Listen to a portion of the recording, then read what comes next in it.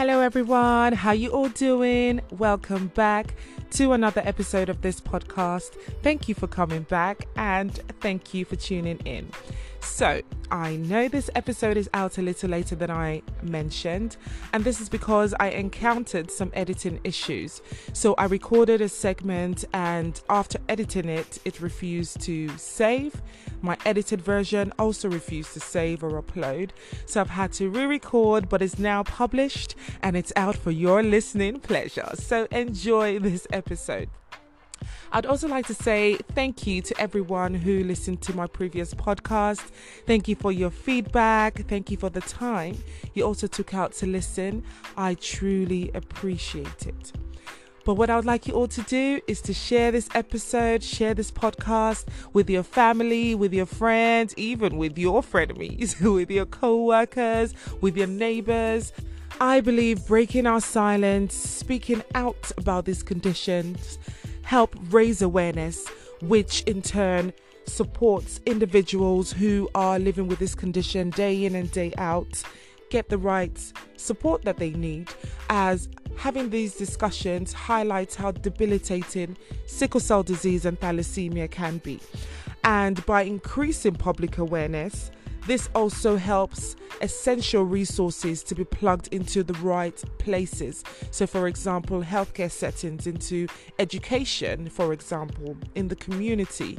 And this in turn helps individuals living with these conditions live a relatively normal life, whatever normal is. So I think it's important that we start at the very beginning. So today's episode is going to be discussing the history and the origins of the sickle cell gene, and also what has malaria got to do with it? So before I go into all of that, what comes to your mind when you hear the word sickle cell?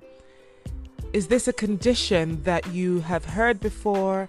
And if you've heard about it before, do you understand what it is and how it presents? So I'm hoping by the end of this episode you would have a better insight into where the sickle cell gene originates from and who it predominantly affects. So I'm going to give a brief definition or explanation of what sickle cell disease is. So sickle cell disease is a condition that causes the red blood cells to change its shape from a round shape to a crescent moon or a sickle shape. And because of this, it causes the red blood cells to be more fragile, so they get destroyed quicker. So because of this change in the shape of the red blood cells, those who have got 2 copies of the sickle cell gene are vulnerable to having something called a sickle cell crisis. So I'm going to go into all of that in another episode where I give a bit more in-depth explanation, but I thought it's important to just give a kind of a basic explanation or definition of the sickle cell gene. So sickle cell disease has been around for a number of years, and there has been symptoms that we now know as sickle cell related symptoms that were reported as far back as the 1800s.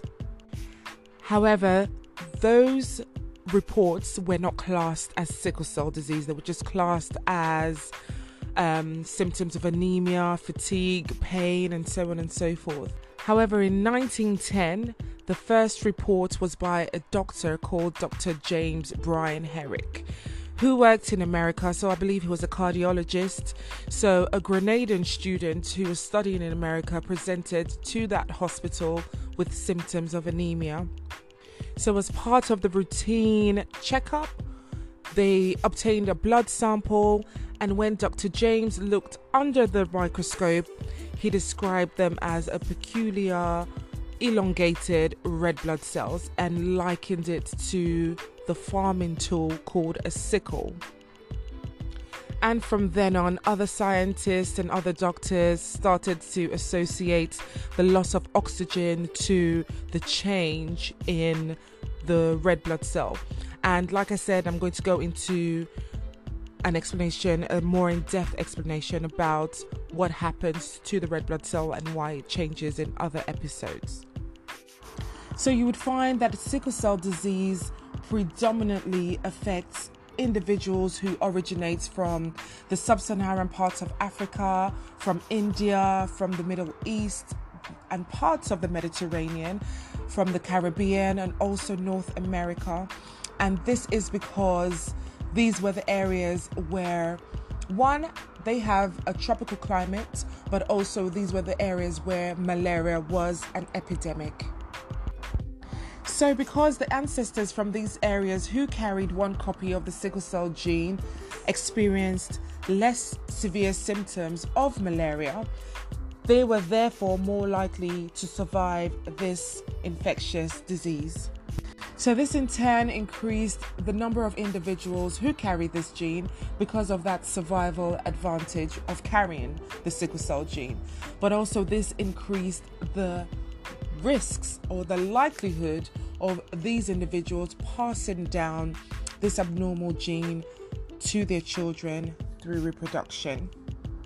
So yes, sickle cell disease predominantly affects individuals who originate from sub-Saharan parts of Africa and also the areas that I mentioned. However, it's all to do with the genes that your parents carry and the genes that your parents has passed down to you. Both of your parents have to be carriers of the sickle cell gene for the child to have a sickle cell disease, because you get half of your genes from your mother and half of your genes from your father. So it is not contagious, it is not an infection, you cannot catch it, so it is in your genes. Sickle cell disease is one of the fastest growing genetic conditions here in the UK, and it can actually be prevented.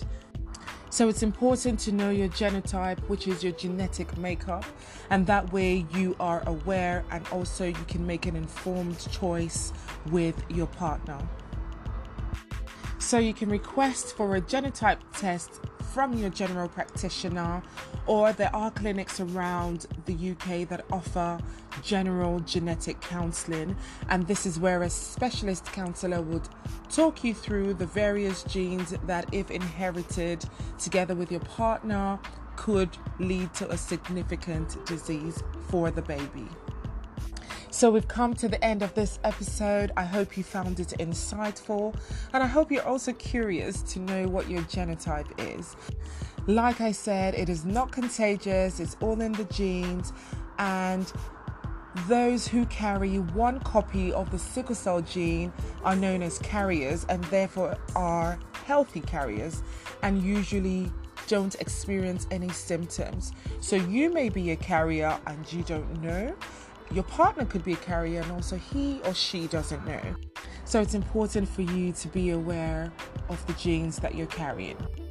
Thank you all so much for listening today, and I will see you next week. In the meantime, take care of yourself and stay safe. Bye.